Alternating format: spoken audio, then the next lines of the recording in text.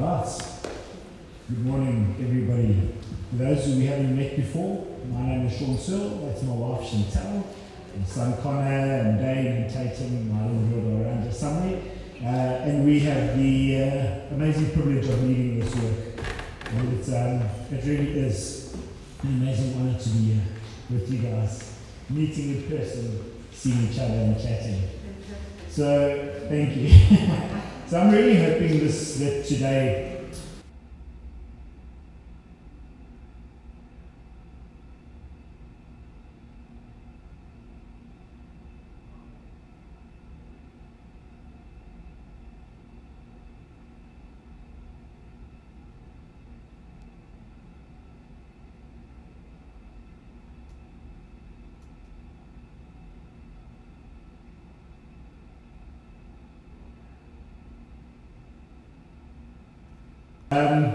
but I love all sports. I really, really do.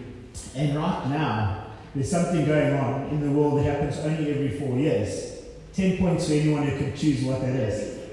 The Olympics, 10 points for you. So the Olympics is going on, right? And I mean, we've probably all got our own favourite sports, whether it's swimming or gymnastics or soccer or athletics. But there's something about the Olympics that's just thrilling, isn't it? I mean, you get to watch these athletes that have been training their bodies and have been getting themselves ready for 3 years and 364 days until these games start. And then they get to step up and they get through their heats and then they get to the finals and they get to put all of the things that they've worked so hard on into practice. And for us as spectators, we get to watch. You know, we've got this South African lady that did the swimming, she broke a world record for swimming, you know, and there's something in us as South Africans, we feel so proud of them. You're like, wow, come on, that's a South African doing it. You know, we love it. We love to watch people run and win. And we're not the only ones, because according to Olympics.com, there's around 203 million viewers that watched the 2004 Athens Games. And that was when we didn't have streaming and all of the things that we have right now. So that's a lot of people that are sitting watching these things. And if I can just be a little bit, braggy sector, I've actually run a lap on the first Olympic stadium that was ever built for the modern Olympics. It's called the Panathinaike Stadium, which was built for the Olympics in 1896. It's in Athens in Greece, and I was fortunate to run a lap on that. Wow. And I didn't get a medal, but I beat the guy that was with me. So it was cool. It was cool. But there's something very special about being in a stadium like that was created for people to run a race. And while many of us, most of us, would never ever find ourselves in such a prestigious race or prestigious event like the Olympics, with hundreds of millions of people watching our performances and cheering us on and crying with us when we stumble and, crying with us when we don't get that medal that we've tried so hard for. But for us as Christians, for us as followers and disciples of the Lord Jesus Christ, we're running our own race. We're running a race with Him. And our reward is not going to be a gold medal that we can put up in a nice little case and exhibit to the world. Our race, when we end and we get to the final, will be one that gets us eternal reward and proximity and life with Jesus, or it will be one where there's going to be separation and we're going to be removed from Him, and we will effectively have lost out on the reward that we toil so hard for in this life. So if we can go to Hebrews 12, it's important that the Bible says this stuff. It's not about what I say, it's about what's in the Word. And it says, therefore, since we are surrounded by such a great cloud of witnesses. Sounds familiar? 203 people watching the Olympics. There's a great cloud of witnesses in this room. We witness each other as we run. The Lord watches us from heaven. Since we are surrounded by such a great cloud of witnesses, let us throw off everything that hinders and the sin that so easily entangles. And let us run the race with perseverance. Let us run with perseverance the race that has been marked out for us. You see, the moment, if you're a believer in this house, the moment that you surrendered your life to Jesus, you repented of your sins, and you put your faith in Him, your race started. The gun went off. And it's a completely different race to what we raced when we were in the world. That's called the rat race. Yeah? And in the rat race, what do? We chase happiness and pleasure. We chase wealth. We chase power, importance. I want to be respected. It's about me, the evil trinity. Me, myself, and I. Yeah? You heard that before? That's it. But the problem is, on that rat race, we're like a hamster on a wheel. And we keep running, but we never get to the finish line. The goalposts always get moved. So I work in sales, for example. So we call in sales, we've got a term called the donut. Do you know the donut? You're in sales, have you heard of the donut before? So the donut is quite simply this. Every single month, as a salesperson, I've got a target that I need to reach. If I reach that target, I am the hero. They will take me for lunch, I'll get a juicy commission, they'll celebrate me, they'll treat me like gold. And then when we move from the 31st of the month to the 1st of the month, the donut arrives. Because you start on 0. Yeah. And you've gone from hero to 0. That's the donut. We keep chasing this thing, we keep running a race that we're never going to win. We're always going to start fresh. But if we have a look at this scripture, I love this scripture because it doesn't always share with us that we've got people that are cheering us on. A host of a crowd, this great host that are cheering us on and trying to get us there. But it also gives us a little bit of coaching, and that's what I'm hoping to do today. So if we look at it, it says, let us throw off anything that hinders us. So I'm going to refer a lot back to the Olympics and that as an example because it's practical. And I like practical things because I'm not the smartest guy in the world. So if I can see it, it makes sense to me. So if you have a look at your Olympic sprinters and your swimmers that are doing their disciplines, what does their equipment look like? What does their clothes look like? Is it very baggy and loose and got lots of little tassels and all the rest of it? No, it's not. These guys are optimized for speed. They've got the best kit on for the discipline or the environment that they find themselves in. And I think we can actually learn quite a lot from these athletes and from the scripture. Because in my life and in your life, there's going to be things that are going to hinder our spiritual performance and our ability to run the race well. So if I had to ask you, what do you think are some of the things that are holding us back, that are hindering us, or you, from being your personal best and running this race well? Let's say, anyone, give me something. What do you think holds you back? Time, yeah, or lack thereof, or time not well spent. Anything else? Complacency, entertainment. What do you think, Connor? Temptation. Very good. Fear.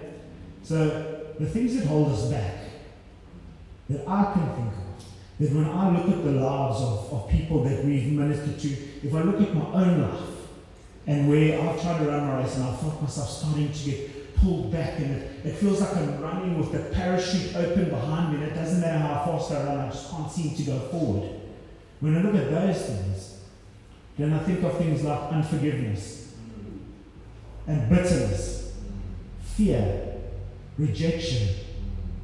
When I feel rejected, I don't know if any of you have ever felt rejected. I've felt rejected before, and actually I didn't want to run. All I wanted to do was go sit in the corner and suck on my thumb.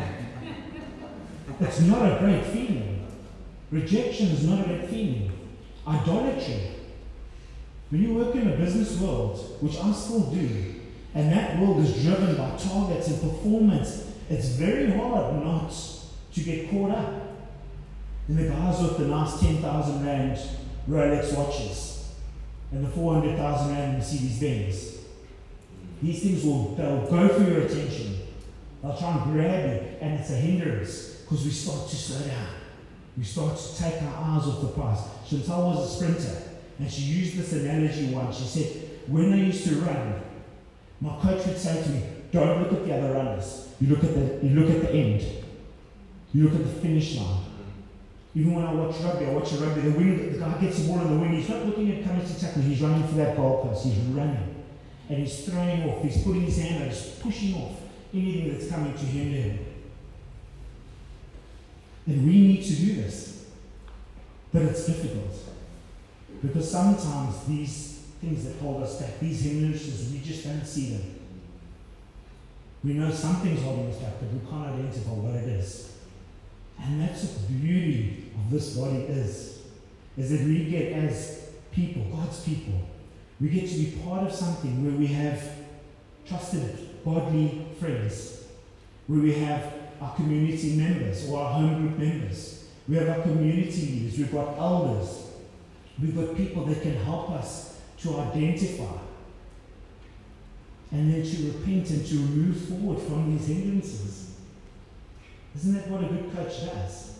You know, there's that story of Arnold Schwarzenegger, this massive Austrian man getting to America, biceps bigger than anybody else at that stage of the game, and he walked up to the American coach and he said, you coach me.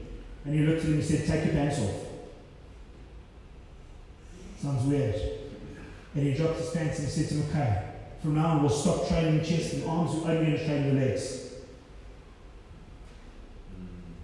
Okay, that's the job of us as a community, is to help each other. Never in a way that cuts, never in a way that breaks down, but always in a way that goes, I want to finish my race, and I want Kevin to finish his race. Because when he finishes and I finish, God will have his glory. Then if you have a look at it, it talks about the sin that entangles. And as I was walking through this word, or walking through this preparation, what I'm going to say, I saw a picture of a three-legged race. And you guys know what a three-legged race is, right? When you that don't, come and stand next to me. Come stand next to me quickly.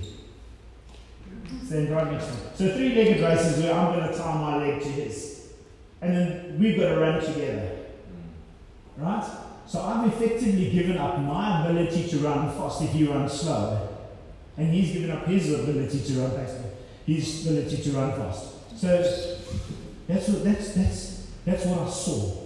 I saw this joining of us to something. And this thing, it slows us down.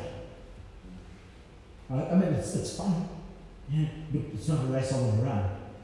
You're going to have no Olympic runner that's going to get onto it with his leg tied to his coach, and there they go, off at the 100-meter sprint. But sin does this to us. And it'll slow you down. It'll make you fall. And sometimes you'll just give up. I'm done. I can't do this anymore. I've gone too far. I've done too bad. God can't redeem us. I'm running. I'm out. I'm gone. And that's not the race we're called to run. We're called to run this race and to finish it. And I want to say to you, every single person in this room, there is nothing that you have done or are doing that is too dark or too dirty for the Lord to redeem. And I tell you now, the devil is a liar. He will tell you that you cannot tell anybody about that. That you can't confess that. I can't be transparent about that. Because when you do, they're going to reject you. And they're going to judge you, and they're going to put you in a naughty corner, and they're going to have nothing to do with you. And let me tell you, that is not how we run this race, and that is not how this group of people are going to treat you. When you come forward in repentance, you're going to receive grace. You're going to receive understanding. We're going to help you to repent, which is not, Lord, I'm sorry I got caught and I'm going to get punishment. It's not sorry, Lord, I've fallen so short of your standards. And I never want to do it again. So I'm going to turn from that thing and I'm going to walk in the other direction. And that's how we do it. We do it together. And if that's you, we're going to have some time later where we can do business with the Lord. Where we can actually start to get rid of this third wheel that's attached to us, that's holding us back from our race. So in Galatians 5 verse 7, we read here, this is Paul, and he's writing to the church in Galatia, and he's basically, what he's talking about here is the fact that there's some people that have come in and have perverted the gospel, saying that you can be saved by faith through Christ alone. And they're coming in and they're saying that there's certain things and laws and things that need to be done for you to be saved. And he says, you are running a good race. Who cut in on you and kept you from obeying the truth? Once again, using this analogy of a race. And I believe that this is just one. That is just one example of how things can come in and cut in on our faith. We're all sides, just completely unexpected, and we lose perspective of everything.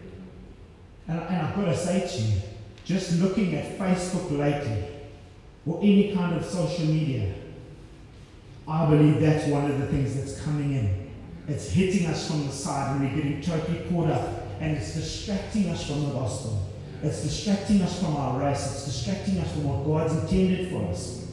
Because all you see, I mean, how many of you can, and I'm going to want you to put your hands up there, how many of you can look at Facebook and you've come off feeling fearful, feeling like there's been lies put out, that there's Christians, fellow believers that are impatient, intolerant, angry, divisive, critical? This is coming from the body of Christ. This is not even coming from the world. This is coming from in us.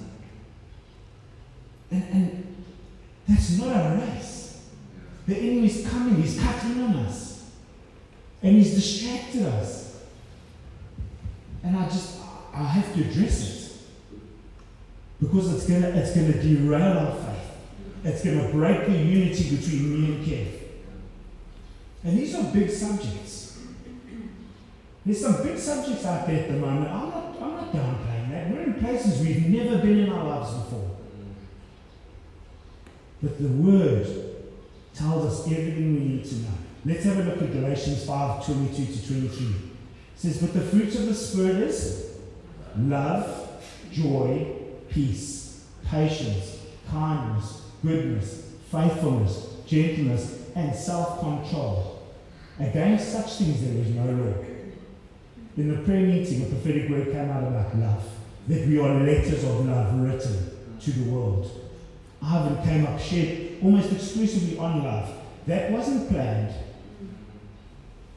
That's the Lord speaking to the house. That's the Lord saying, my people, we need to return to love. If you want to finish your race, you need to return to a love for Him and then a love for the rest. That is really, really what it's all about. Next scripture, please. So how about this one? I was doing a study on words, on the power of our words and how we should use it. And this is in Proverbs 18:2. It says, a fool finds no pleasure in understanding, but delights in airing his own opinions. Ow. I find no delight in understanding what Kevin has to say. I only care about my opinion. And what does the Bible say I am then? I'm a fool. I don't want anybody in this house to be a fool. I don't want to be a fool. So we need to shun that. We need to walk away from that. We need to be going those that say, I want to understand. I don't have to agree with Albert. Albert might say the Stormers are better than the Sharks. I don't have to agree with him. Definitely not. But I also don't need to tell him on social media that he's an idiot because he does. It's good point. It's not. This is not rocket science, guys. I'm not preaching anything that you don't actually already know. Hey, when did it not become okay to agree? Yes. My wife says to me, when I talk too much, I get spit on my face. She really wants to say,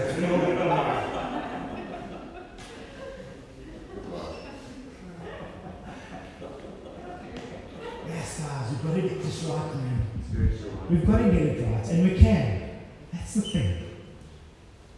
So, when you listen to this, you're like, oh, shucks, okay, hold on, yeah, that's me, I kind of did this. How do we correct. How do we push that again, the cutting on us out the way and come back? So for me, I think we can do it by just getting back in sync with the Lord, getting back in sync with Jesus and running in the path of His commands. So I shot ahead here. At Psalm 119, there we go. So this is how we do it. This is what the Bible commands us. It says, I run in the path of your commands, for you have set my heart free. When we run in line and in sync with the Lord, suddenly these things stop being as important. They stop. And we get back into a relationship with Him. And I really believe that place starts in your quiet time, in your listening time. It comes in when we study the Word, when we follow the Spirit, when we walk and we talk with Him, and when we live open and transparent lives, so that our leaders can love us and they can help us to maybe just tweak our thinking a little bit, to show love, to have a greater understanding the fact that someone else is running a different race. They don't have to run it your way. Imagine you put the athletics guys in the swimming pool and the swimming pool on the track. It's going to be chaos. We need to spend time in the Word of God. And Andrew did an amazing preach on his quiet time. And he explained to you how he does it. But that's not a one-size-fits-all instructional video that henceforth this is how Josh Jen or how Christians must do their quiet time. It's just an example for us to take and customize. I do it very differently. I'll tell you about my quiet time. It's actually quite simple. I get to work around about 7:30 in the morning. I've still got my bag on my back. I walk to the coffee machine. We've got a little Vita coffee spinning machine there. I put the spinning machine on.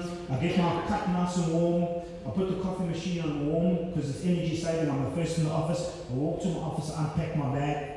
By that time I walk back, I get my cup of coffee, go and sit down. I've got a Bible app that I open up on my nice big screen, and I get that on, and then I sit, and I go to Lord, what do you want me to do today? How are we going to interact today? And sometimes I'll say to Shaun, I just want you to read, and I'll just pour through the Word. And it's like he just reads it, and there's this revelation that comes. And other times he'll say, listen, hey, I just want you to pray for the community. Just pray for your church. That one's struggling, and that one's feeling a bit ostracized and alone, and that one's unsettled about this. And I saw that, Chantal walked out on Sunday and she actually didn't look that happy. Pray for, maybe send her an encouragement. But all I'm doing in that time is I'm trying to stick my needle in the vein of God and connect with Him. But then there's different times. Then there's times when we actually study the Word of God. This is not a quiet time. This is a time when we study to understand context, to be able to know how to apply these scriptures to our lives and to the lives of others. And the Bible is an extremely, extremely powerful tool. It's a weapon in the hand of the believers. It's the inspired Word of God. I believe it without any but. It can also be incredibly dangerous when we start to use it out of context. And all you need to do is look at how Satan tempted Jesus in the desert. He tried to corrupt, he tried to twist, he tried to add a little tail to the scripture. And if he did it with him, I'd like to deduce that it's fairly obvious that he's going to try those same things with us. And it's possible that we as an individual or as a group could misunderstand what he's saying. I'll give you one example of that. Philippians 4:13. I can do all things through Christ who strengthens me.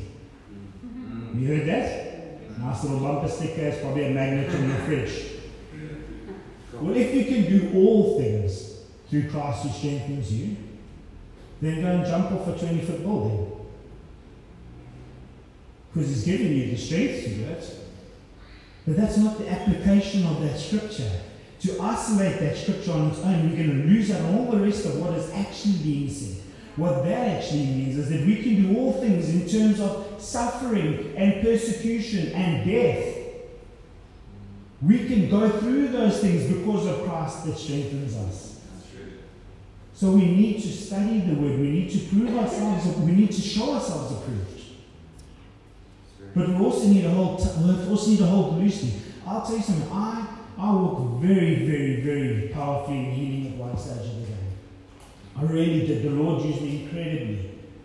But I started to build a pet theology that said God always heals. That is not biblical.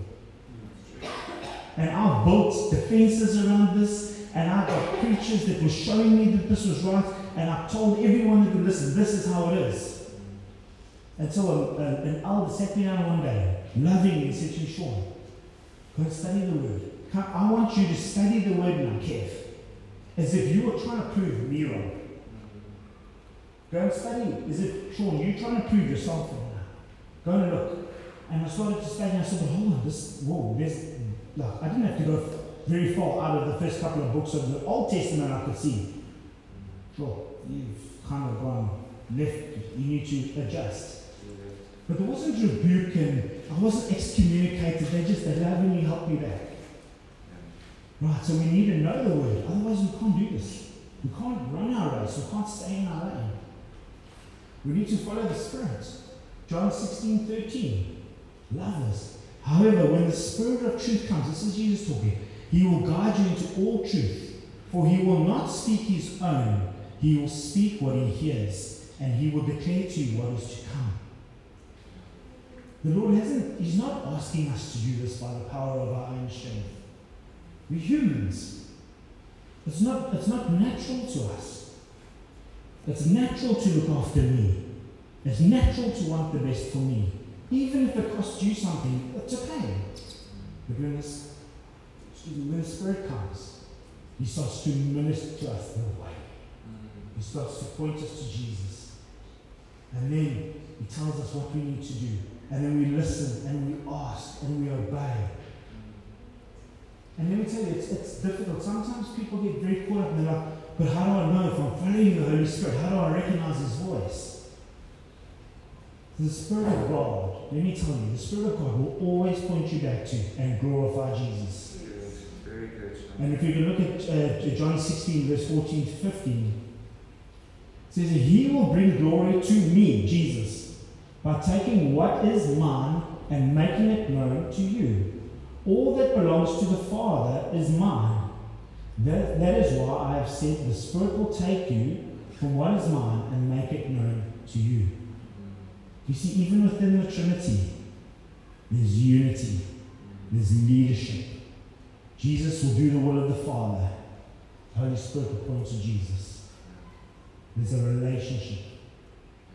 There's order. And it's beautiful. And if we can bring ourselves into that and know that the Lord will never, ever tell us to do something that isn't glorifying to God, and He will never, ever ask us to do something that is contrary to the Word of God. It's not going to happen. That's two easy tests for you. If it doesn't glorify Him, and it doesn't stay in line with the Bible, that's probably not the Spirit. And then finally, how do we do this? How do we run this race? Well, you got to trust leadership. It's horrible. It's a swear word almost in this day and age. Trusting leadership, being vulnerable. And when I look at the Bible and I look at the way that God has structured His church and structured Israel and structured the world, leadership is His idea. It's not mine. I don't want you to submit to me because I'm asking you to. I'm actually not worthy of your submission because I'm just a grey old 43-year-old guy with not much to really offer. But I know Him. And I'm trying to represent Him as best as I can. And it's a fearful thing, let me tell you. It's a frightening thing to stand here and teach you, and to pastor you, and to try and love you. Because you know why? Because one day I will stand before the Lord, and He will ask me how I stewarded you. And the Bible says that I will be held accountable for every loose word. So if I hurt you, if I mislead you, if I mistreat you, if I abuse your trust, I will answer to Him. I will.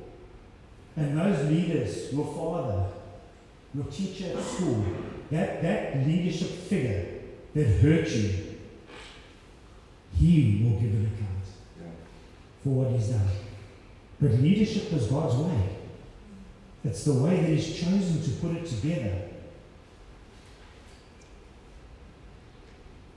And I want you to know that the elders of this church, the elders of the church plural, take it very seriously. Very seriously.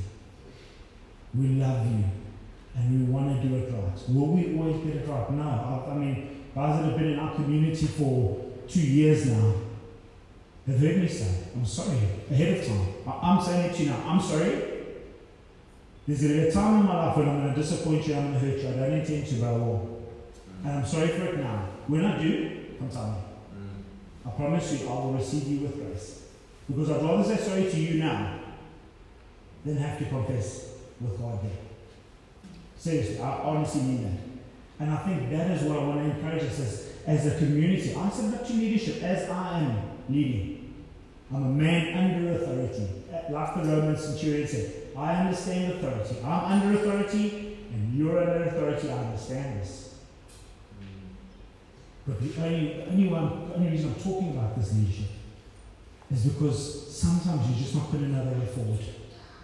Sometimes you're not going to know that you've got a blind spot. And there's got to be enough trust in someone to come to you and say, Kev, we need to just help you there. I think you start here, of course. Tell me what's going on. It's love. It's love. So now, it sounds like you must be thinking, oh, shit, how do I do this thing? You know, how do I'm falling short or whatever the case is. But you know what? The good news is today's the day of new beginnings. Yeah. Today's the day when we can just absolutely turn our things around. And Jesus came. He died. He rose again to forgive our sins. But not only for that. Not only to forgive our sins and to get us out of hell, but to come and live in us. To come and be part of us. And to come and help us become more like He is. And He didn't leave it to do us in our own strength. He sent the Holy Spirit to come and help us. He gave us His word. He put us into a body. And we've got members with weaknesses and strengths. And we've got those that can share our burdens with us. He gave us leaders to care for us and encourage us, and if need us, rebuke us. To get us where? Back into the race. Why do we want to be in that race? What do we want to be doing? And if we look at 2 Timothy 4:7-8, this is where we're going to land. This is Paul who's saying he's about to die. He's burying himself, he knows it's coming. He says, I have fought the good fight. I have finished the race. I have kept the faith. Now there is in store for me a crown of righteousness, which the Lord, the righteous judge, will award to me on that day. And not only to me, but also to all those who have longed for His appearing. I just want you to imagine that day. We've left this earth. Sin, shame, pain, fear is gone. And we behold Him for the first time face to face. And He checks the Lamb's Book of Life and where our name is. And He says to us, well done, good and faithful servant. And then He gives us our crown. Our medal. In front of everyone. And we've run our race. We've come through all of this stuff. We've worked through it. We've stayed in. We've had us cutting in and we kicked them and we had us handling us and we forgive them. And we've got through all that. We've carried on running. We've had those around us that have kicked us up the bum pants when we needed it. And those that have dragged us along sometimes when we've needed that. And those that have said, please wait for me sometimes. But we've got there. Beautiful, man. That's what we're doing it for, to get to that time when we can be in His presence. And He will give us this crown. And what do we do when we get that crown? This is beautiful. What do we do with it? It says the 24 elders stand up and they give it back. And for all eternity we will worship this King that is so beautiful, so worthy. We will worship Him and we will be with Him forever and ever. And we'll have our crowns. We'll have our crowns. We'll have our glory through His glory. Isn't that beautiful? So, I'll leave for time now. So I hope that this has come across as